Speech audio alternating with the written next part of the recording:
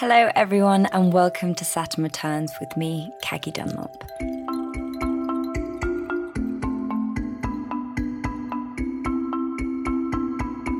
This is a new podcast that aims to bring clarity during transitional times where there can be confusion and doubt. If you don't eat the right things, of course you're not going to be able to face daily activities in the same way. And that was really apparent to me, not knowing the science at the time until I went to study it. That was causing... Yeah, I didn't need the pills. They did nothing for me.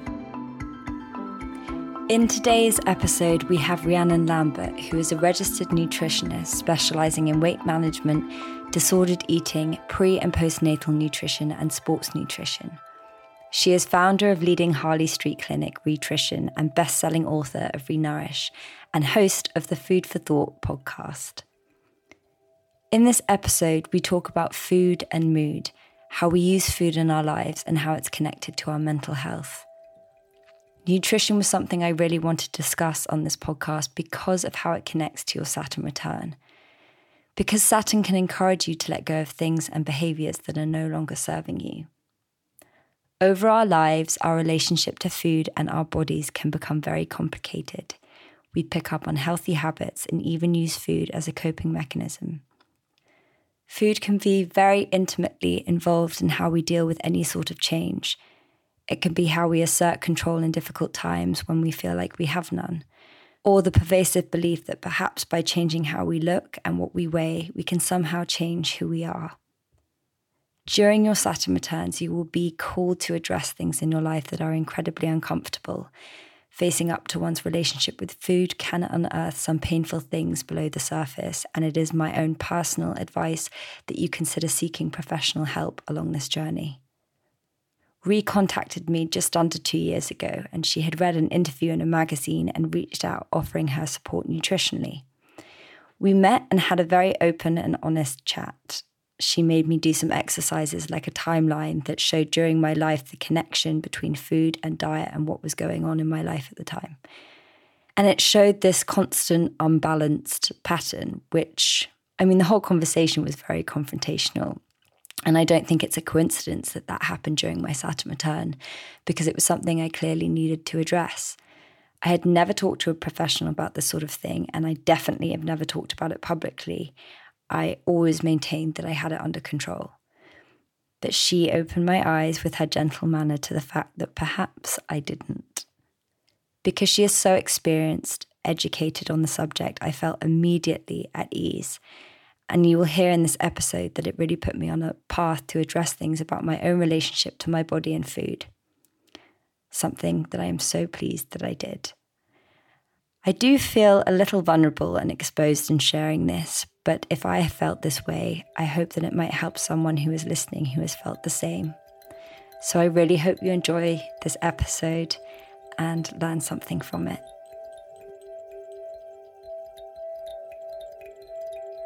Welcome, or rather, I'm in your flat today for a change. No, thank you for coming to me.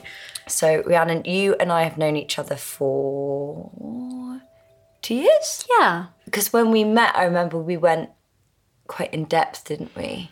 Yeah, so we had a pretty full-on, I would say, few hours of talking about your life, Kagi.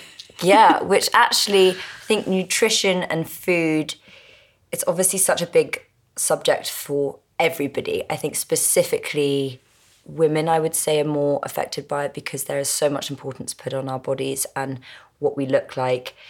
And also I think that, and I've talked about this before, when we go through puberty, our bodies change dramatically.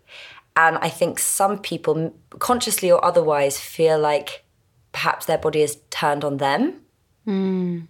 Up until the age of about 15, 16, 17, I was teeny tiny little thing. Yes. When I met Kagi, just to let you all know, we did something called a timeline exercise, which I do with a lot of clients in clinic. And we went through your whole life. And it's very interesting to look at relationships with food and how you view your body at that point. And you Wow, this is making me feel so uncomfortable already. This is your podcast, so you go as far as you want. But yes, I remember quite vividly that time period and the amount of changes you went through, especially with your mental health as well. There was a lot for you to handle. Yeah, because when I was 15, my parents got divorced, and I think that had a huge effect on my relationship with food in a strange way, because I think when my nest, so to speak, felt like it sort of caved in, I looked for comfort in other things. And through the environment that I was in, food was given to me as a form of love. So I developed this association that like food was comfort. Yeah. And I think also, tie that in with the fact that my body then dramatically changed. So not only was I eating more than I should, because, and I'm just going to bear it all out, because when my family broke up, the sort of new reparent dynamic was that they would feed me. Which is actually very common. Really? Yeah, you hear it a lot. It's an easier way to show love for some people. I think there's different ways of showing you care. Some people are affectionate. They may show physical things. They may want to do a task, or it's verbal. They'll use language. But in your case, in this instance, it was let's create a safer environment again. Let's try and let's just keep feeding Kagi. Which has consequences. And consequences that have stayed a very long time. And then, you tie that in with going through puberty and then your body changing, and suddenly, like, I put on weight for the first time and I felt like my body was against me. And then I suddenly developed this thing with, well, I can actually control this. This is something in my life I can control. And then I lost a huge amount of weight in my last year of school. And it was quite dramatic. Yeah. We wouldn't recommend that amount of weight loss in a short period of time that happened to you. And equally, at the age you were, at the end of school, your bone development, your health, and your hormones depended upon good nutrition. But we'd created a very almost vulnerable space for your body to be living in at that time, which has knock-on effects. And I think from that age, I remember going back to when we were doing your timeline, you never really had a normal again for a while with food. Yeah. And I think it was from when I spoke to you, that was the first time I'd ever confronted a lot of things.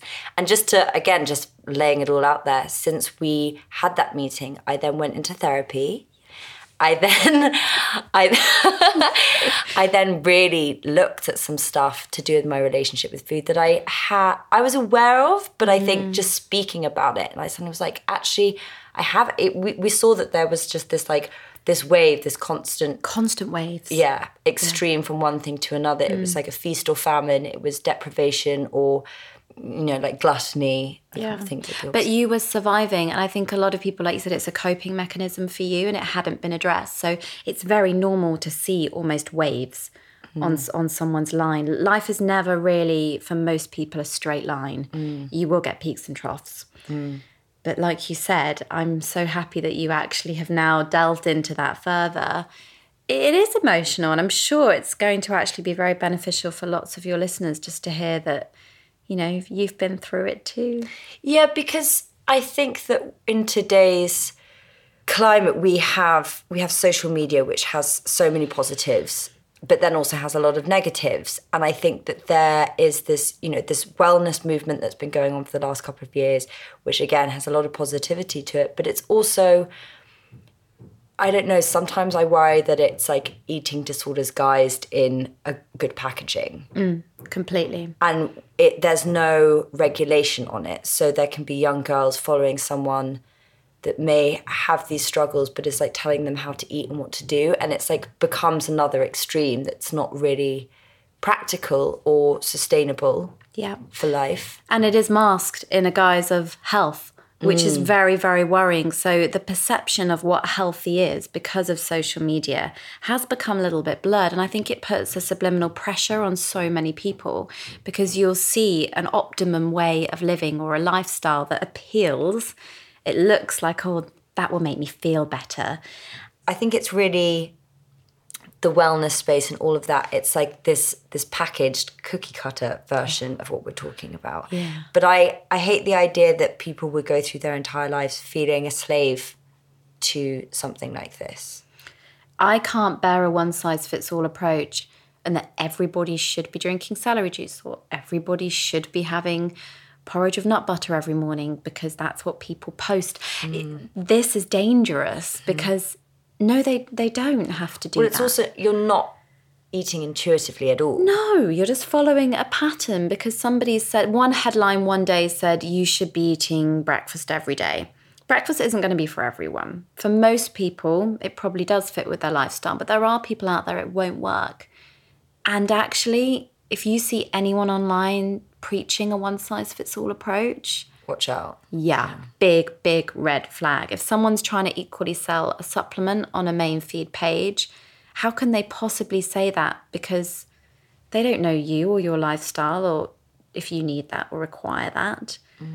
At the moment, particularly being heavily pregnant, I seem to get all these ads come up for, miracle pregnancy supplements. And I saw, take these collagen shots every day or miraculously heal your gut health and then you'll have a better labour and all these different things. And I was just thinking, what a load of BS.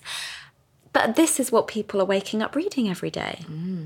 It's very, very worrying. And you're switched on about it, so you know. I know, but the people majority don't of know. people, yeah. And we've got a new form of eating disorder called orthorexia, which we think has risen from social media. Boom, yeah. Yeah.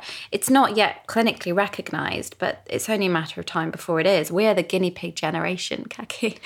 Yeah, which is this sort of like only eating very specific... What we call clean, pure foods. Yeah. Yeah, so a fear of perhaps refined sugar, a fear of gluten, a fear of carbohydrates in general a lot of the time, just a need to have 10 portions of veg a day. It can manifest in various ways. I've even had some clients that are too scared to drink certain types of water because it hasn't been filtered. So they basically won't eat or drink unless it's... pure enough. I mean, that's a serious first world problem, isn't it? Yeah, and that's, but you know what? We can't discount it because it's mental health. It's not a choice. And like you said, being on social media for yourself, because you've had such a prolific journey with the media, I think, you were exposed on the TV show very early on. And then you suddenly have Instagram and other platforms emerging. It must be so difficult to navigate and to know what to believe and what's really real and what isn't. Yeah, but I would say that I don't think my experience is any more different from a young girl at school because it's all relative, And once something normalizes, like, say you have a certain following or you appear on TV, once that normalizes, that's the relative truth to you. But I think that the issues originate way before then anyway. 100%. I think we've got it inbuilt, especially as women, to put ourselves down a lot. And in our physicality and in our mind as well, because I think we're constantly trying to question or improve ourselves. And that does manifest then into physical changes that we can create with our body. Perhaps I'm not good enough because I'm not a certain size or a certain shape. Or do you think that's a societal pressure that's inbuilt to keep us feeling that way? Largely. I think there is still especially in Western societies, the thin ideal. Also, of course, a natural coping mechanism that we develop anyway over time. Food is something we do have in abundance in this world. Well, it's the thing, and I do acknowledge as we're speaking about this that the society in which we live in, where we do live very abundantly, we're very fortunate in so much of what we have. And yeah, it's causing this like strange... It's almost like we have too many choices. Yeah, and we do live in this time where it's just an overflow of information. It's the phrase ignorance is bliss. And sometimes, even myself, I wish I could sit back and think, I wish I didn't know so much or have exposure. You're right. Because it paralyses you. Yeah. So I think that when we are faced with a sense of overwhelm, it is an opportunity to step back and be like, there's so many paths, there's so much information. How do I connect back to me and find what's my own unique path? Rather than like picking from 10 that have been given to me, like in our parents' generation, like, do you want to be a lawyer? Do you want to be this? Yeah. we actually get to craft something that's completely unique to ourselves. A lot you just said made me really think, oh goodness, we're able to create opportunities out of nothing now, actually. And Which that is incredible. Amazing. Yeah, it's quite overwhelming in itself, that. But it's enabled me to create my nutrition business if I didn't have the online space. Can you talk to us a little bit about that and how that all started for you?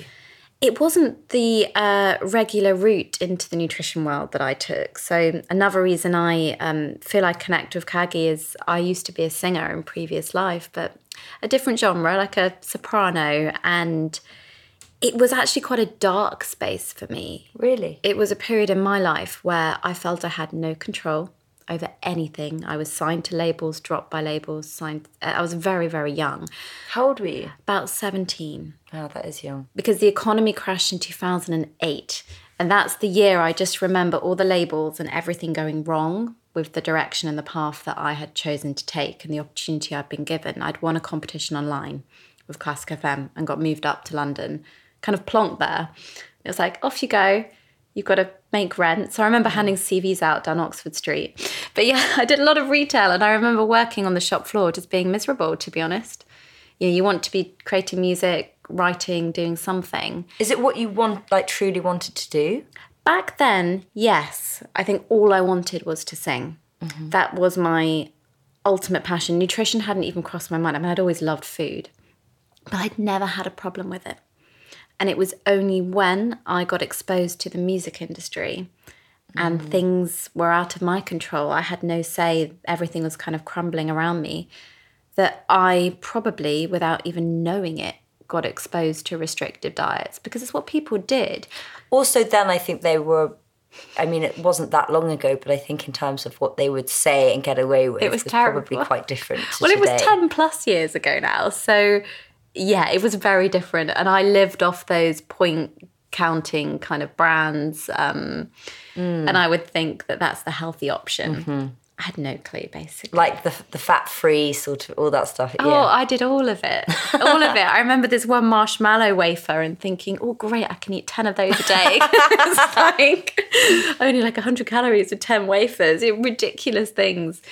And I discovered very quickly, seeing my friends going off to university, having fun, that I was missing stimulation of my mind a lot. And I thought, what am I going to do, if this doesn't work out? And I was drawn to nutrition. And obviously because I had a problem with it at the time, but equally I just loved food and music. They were the only two things that drove you. That drove me, yeah, that I really liked in life. So I did a nutrition degree. And back then it wasn't really cool. I remember even my dad being like, why nutrition? But anyway, did the degrees, did a master's, fell in love with nutrition, literally saved me. I think it saved my health. I was on antidepressants for a while when I was doing the music. It was really bad. Really bad place. Because you were just so unhappy and undernourished as well. And undernourished. Can you imagine? I don't think I ate a vegetable. I was living off, which is ironic looking back, because I was living off sugar and chemicals. And like Diet Cokes and stuff. And 10-calorie jellies. Yeah. Yeah. That was my life. Do you think that really affected your mental health then? 100%. Because that's also something that I do want to touch on with you, is the connection between what we eat and our mental health. Oh, where to start? Food and mood, Kagi, is one of my favourite subjects because we now have the science that we know that the happy hormone serotonin does come from your gut, 90% of it. In some people it varies, 70 to 90% if we say to be more exact. But that signal sends signals up to your brain. And if you don't eat the right things to nourish your gut health and the 2 kilos of bacteria that live in your gut, there's a lot, that's a hell of a lot of bacteria that people have different bouts of what we call good and bad. Mm-hmm. So the better and more diverse your diet is, and I'm talking not about the wafers, I'm talking about the vegetables and brown rice and good carbs and fruit, all that fiber-rich, diverse food. That's what nourishes the good stuff, which then creates the happy hormones. And then the proteins that we eat helps create dopamine in your brain.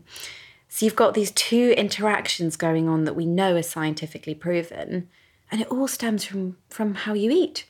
If you don't eat the right things, of course you're not going to be helping nourish that process. You're not going to be able to face daily activities in the same way. And that was really apparent to me, not knowing the science at the time until I went to study it. That was causing... Yeah, I didn't need the pills. They did nothing for me. Often it's just looking at your 360-degree circle. I mean, I battled with depression in my life as well. And there was a point last year when things were pretty bad. And I was contemplating going on antidepressants, but something instinctively and intuitively in me was like, look at other things, like look at your life holistically, every aspect of it, and address all the things that could be contributing to this. And I did, and I made some adjustments, lots of adjustments. And it's still, it's like sailing. You're constantly having to adjust to the winds. And there are points where I'll suddenly go off again, but rather than like ruminate in it or spiral, I'll go, okay, that didn't feel right. I've checked that. Let's like pull back in. And it's the same with food. Like I'm so sensitive to everything I put in my body. And we actually talked about this when we met, when you were like, you have to give up coffee. I know. And I was like, I'd rather never see you again. I know. I think it was more the fact that you were so reliant on coffee. But that's why you told me to stop. Yeah. It was becoming a negative in my life. We had to learn to be able to just have a cup and not be reliant on it. It was more of, let's teach you how to... Reprogram, exactly. And then enjoy it rather than it being a necessity. Yeah. But now I have like one every 2 weeks. Which is fine. Or like whenever I feel like it. But I also know that intuitively in my body it's not great. It like gives me this quite extreme... triggers anxiety, I think. Yeah. Yeah, and caffeine does that for a lot of people. They're just not aware of it. But it's, why would I want that then? I know. It's like the weird thing, isn't it? It's like, so weird. It's like a dependency, and you can't be without it because it gives you that initial rush. It gives you that adrenaline spike. But what we don't realise is the come down. In terms of what that causes, because it's to do with adrenaline. Adrenaline and cortisol. How does that then affect your mental health? Oh, goodness. We're not meant to be tapping into the amount of adrenaline and cortisol that we release. They are essentially stress hormones. Is that to do with our fight or flight? Yes, you got it. Just above your kidneys, you've got two little glands. And the adrenal glands, they secrete the cortisol and adrenaline. So effectively, what's happening is that even when you wake up in the morning, your stress hormone's high naturally because you need to wake up. Mm-hmm. If it's not high... You won't wake up. But what we're then doing is stimulating it further with a cup of coffee or an argument, or you've lost your keys, or you leave the house and then you have to go back because you realise you forgot to lock your door. That's then secreting more adrenaline and cortisol because you're in a state of shock. So naturally in today's society, we're doing it all the time. You're not even aware of it. You are pumping it all the time. Constantly stressed. And we live in a state where we're constantly stressed. And the problem is... we're then putting loads of extra stimulants on top of that natural stress load. And it will get to a point where some people experience a burnout type of scenario or feelings. For others, the anxiety is so strong. And we now have research that we know that the caffeine has a 12-hour shelf life. So even if you've had it at midday, 12 hours later, it's still in your system. And so have you seen from clients that come to see you an effect on their anxiety to do with these factors? Hugely. The minute we take out, it's often the very simple things you can do with someone's diet. Oh my God. Commonly, it will be acid reflux symptoms related to caffeine consumption that I see, and IBS, because that's often stress-related and caffeine-related. And yes, they're often given medication to overcome these rather than the suggestion. Insane. I know. And in some cases, medication has a place. Of course it does. But all they need is a good psychologist or a nutritionist to see once and set them on the right path, and their symptoms will slowly disapparate. I think, though, when we get into these states, we feel that the idea that something as simple as changing our diet or cutting something out or going to the gym just won't suffice because it feels so much more heavy than that. And sometimes it's easier to just take a pill. Yeah. Sometimes all you want to do is wake up in the morning, especially if you're experiencing depression or the motivation to do things is tough. it's so much easier to just swallow a pill. Well, also when you just have to get on with day-to-day life. Oh, it's hard enough, yeah. Because the alternative is to confront a lot of things, and that's not many people want to look there. As human beings, we are creatures of habit, and any change is seen as scary. So because it's unknown, and I think we have such a fear of the unknown built into us, and it's survival. We have that for a reason. It's to help us survive. And back in the wild, if you didn't know the territory or you're going into a new space, it was dangerous, yeah. And you would secrete a bit more stress hormones, and then you'd be ready to run away if you needed to. So we haven't actually evolved enough yet, because we're in a time of such huge, tremendous change in every aspect. And do you think it's causing this evolution fear? And adaptation's a funny one. I still think half of if we're looking at a more holistic side of things, half of our psyche is still stuck and we haven't progressed, which is why we're experiencing such a huge breakdown, in the sense that most people now will experience mental health symptoms at some point in their life. We all know someone that's affected by it. Do you think that was different, say, 10 years ago? I wonder if it just was underreported. It's an awareness thing. It's probably a combination, I think. If you think about it, you never used to see anyone outside your local town back in the day. You didn't have phones, you didn't have TV. You wouldn't know what other people looked like outside of your town. You would marry within your town. You wouldn't. The options thing. Yeah, it comes all the way back to options again. Whereas now, I mean, you can try and succeed and be the same as, I don't know, Michelle Obama is able to do that. Why don't I aspire to be like Michelle Obama? Well, you're always going to have the awareness of someone that's doing it better than you. There you go. Regardless of where you're at. And you've got to be pretty resilient in order to avoid comparison.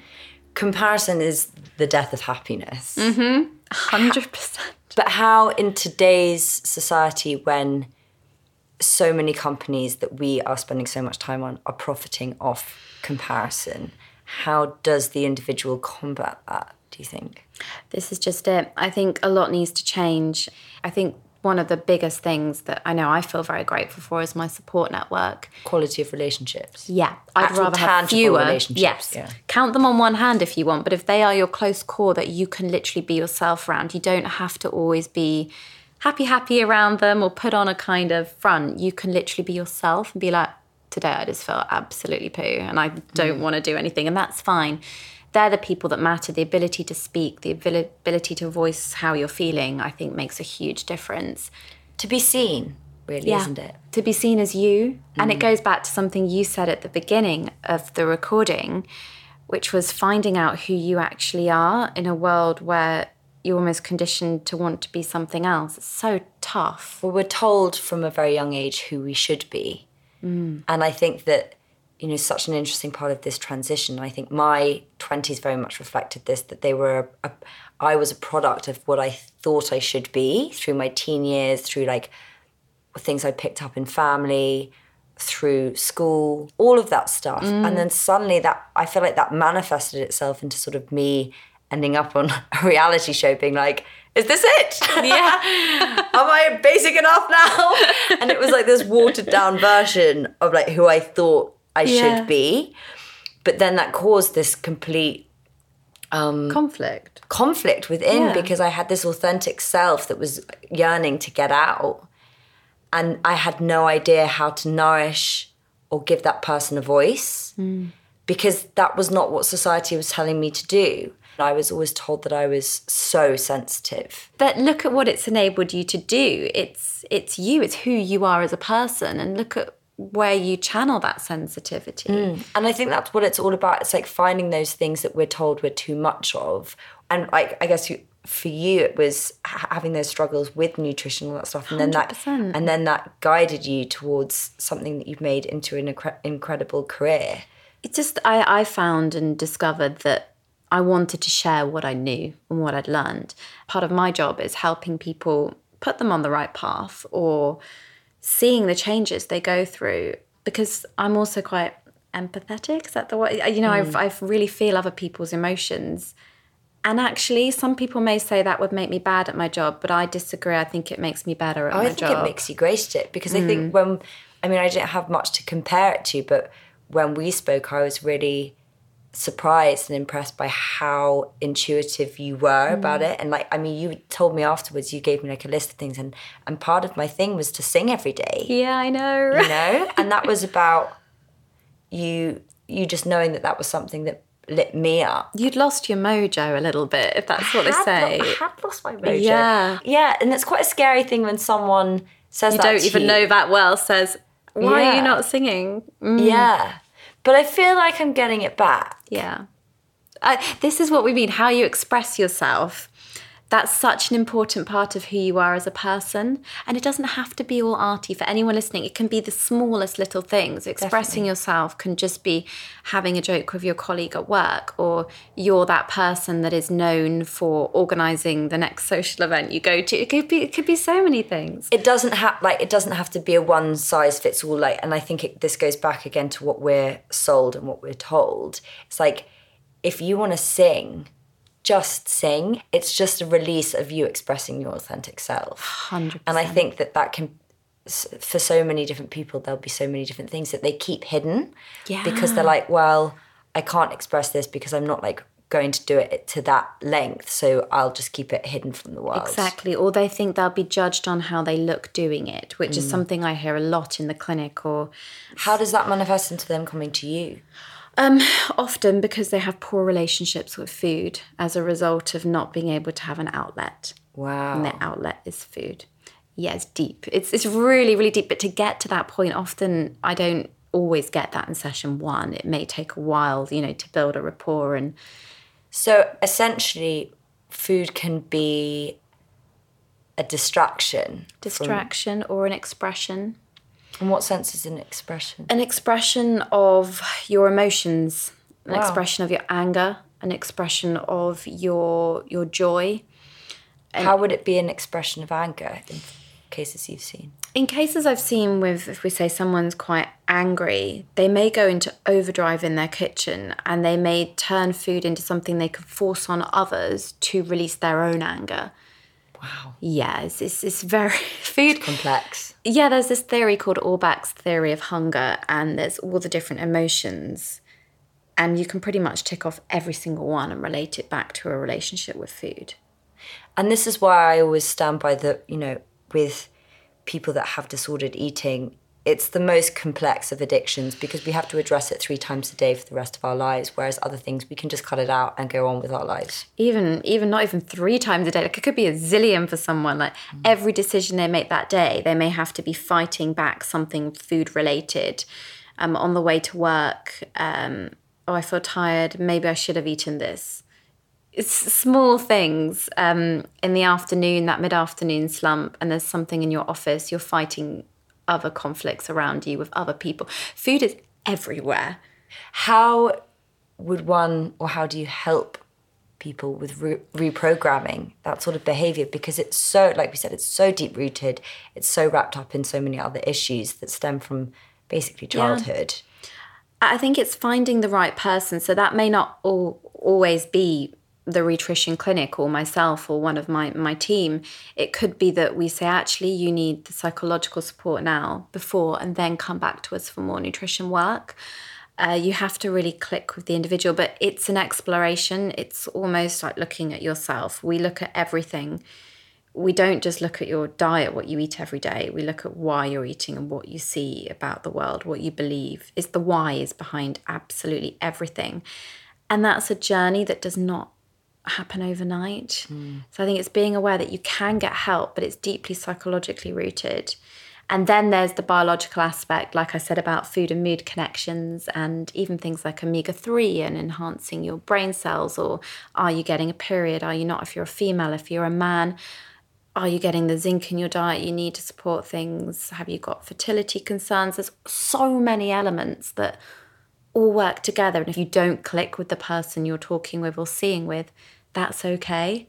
There are so many people out there, and a good professional will always be able to hopefully recommend other people to work with. It's a bit like dating. It is. It's like it's worth checking who's out there. Do you see a lot of people sabotaging themselves with food? Oh, yeah. Food is the biggest form of punishment you can easily get your hands on. obviously, aside from eating disorders or just disordered relationships with food, food every day can be something you can deprive yourself from. You can deprive yourself of good energy. You can deprive yourself of concentration. You can make yourself feel low and run down so easily. As human beings, we want to be successful, we want to be happy, we want to be loved, we want all these positive things, and yet so much of our behaviour contradicts that. What do you think is some of the reasoning behind that, and why one might do it in their relationship with food? I mean, it's okay to want those things. It's okay to want to be happy or successful. And one thing that I see a lot is people saying, oh, is it okay for me to say I want to lose a bit of weight? I'm like, yeah, of course you can. You know, you're in control of your body. I think one of the biggest drawbacks to doing the things that sound so simple and easy, such as make a to-do list, go down it methodically. You know, it's because we do deal with emotions and changes every day and fluctuations. And then we're not built with the resilient stores through our childhood, or perhaps you've had an experience or a trauma at some point that means we just lack those certain skills to put in place that are going to help us on that trajectory. Which is the sort of architecture for a good life, really. I love that, the architecture of your life. Yeah, exactly. How you've built your foundations throughout the years will dictate how you embark upon new challenges. And rather than reverting back to negative habits. Yeah, and the problem is coping mechanisms. We don't speak about this stuff at school. We don't speak about it in adulthood. No. So how are we ever meant to know that we could actually do a bit better with a bit of support unless you have access to that information? Going back to what you mentioned earlier, I think if there are a lot of people out there that seemingly have it together and, like, you know, go to the gym X times a week and eat all the right foods, and yet are feeling like they're not actually in control, what would you say? Food isn't going to be the ultimate panacea of everything, is the first thing.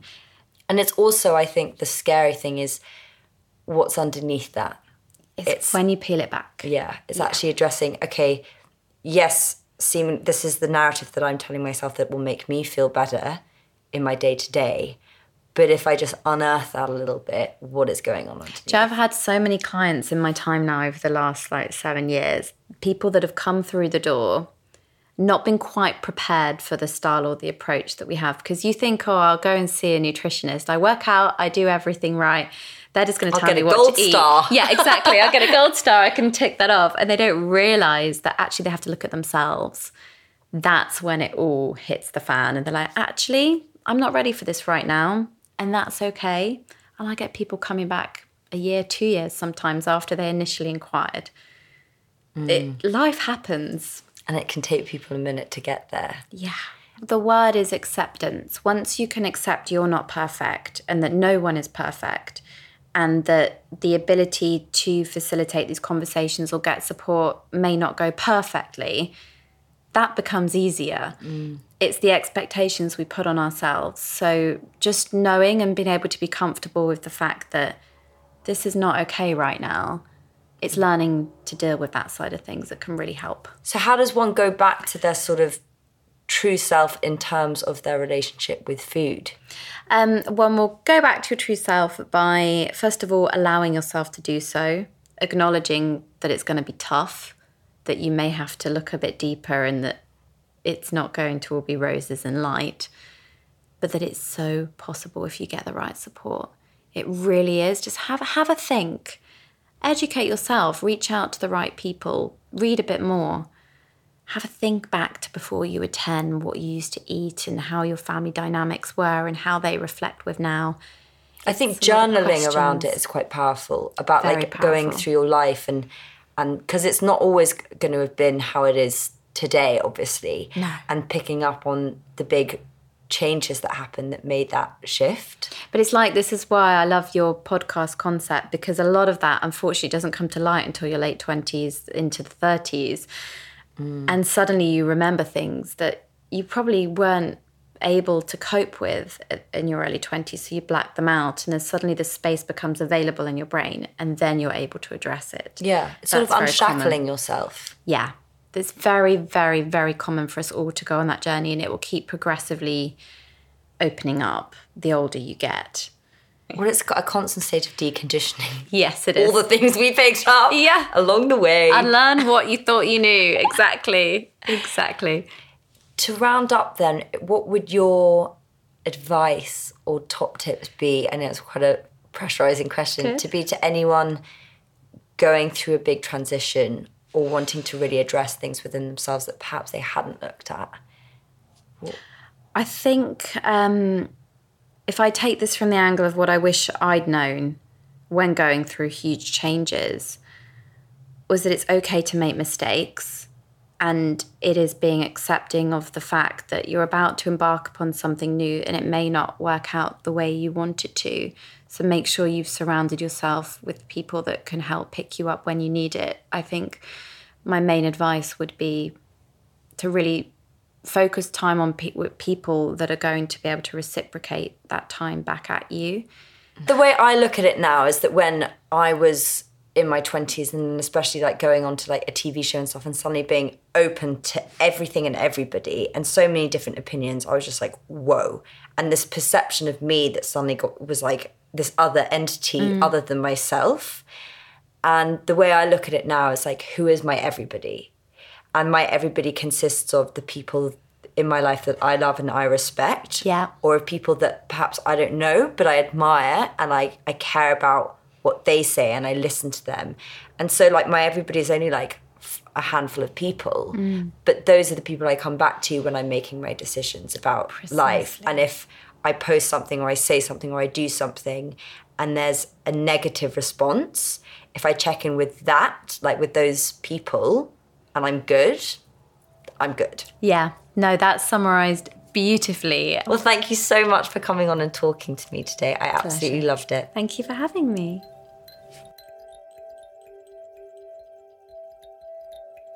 I learnt so much from talking to Rhi, and it was very insightful hearing about her personal experiences as well as what she has seen in the clinic. I particularly found what she discussed about orthorexia very interesting, as I think that's something we're experiencing a lot of today with the boom in social media.